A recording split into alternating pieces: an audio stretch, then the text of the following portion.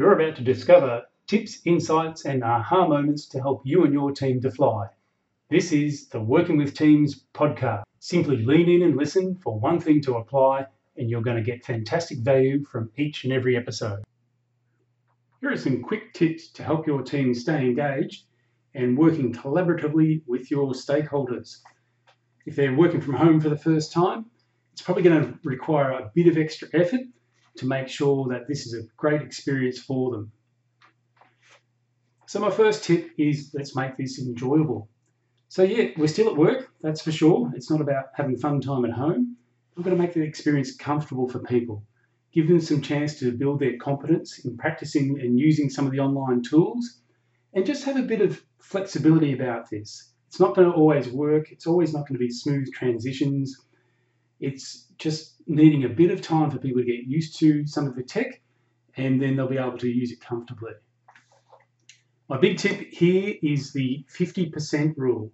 So if you're conducting an online meeting or workshop, we really need to have participants in the frame of mind that they speak for half of the time that they normally would in a face-to-face meeting. Otherwise, people are going to disengage really quickly. They're probably weary from lots of screen time, and they're easily distracted. So the 50% rule is my golden rule. And then the other tip, at the moment, we're being told to do a lot of things, especially around the COVID-19.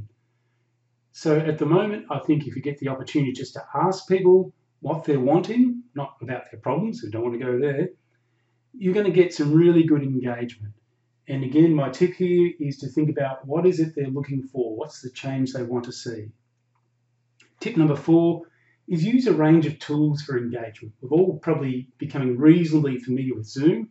There's some other great tools around like GroupMap and platforms like Trello and Slack where you can get people engaging in a secure environment where they can keep all the information in one place, they can message each other without having to follow a huge trail of emails.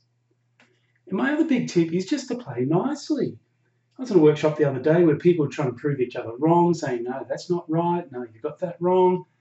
That stuff's got to go. At the moment, we've got to support each other and really keep looking for what's working now, just to help each other out. So this kind of online environment, it's different, but it's simple. It's really just taking the principles we use at work and applying them here in the online environment. I hope that's been useful for you. Get in touch with me if you'd like some further opportunities to discuss these and take it further. And there we have it, another fantastic episode of the Working with Teams podcast. And I'm sure you remembered to lean in and listen and just grab one thing to apply. If you got value from this episode, please pop over to iTunes and give me the big thumbs up. And of course, go to my website, andrewhuffer.com.au, and make a request for future episodes. Thanks, looking forward to being in touch with you soon.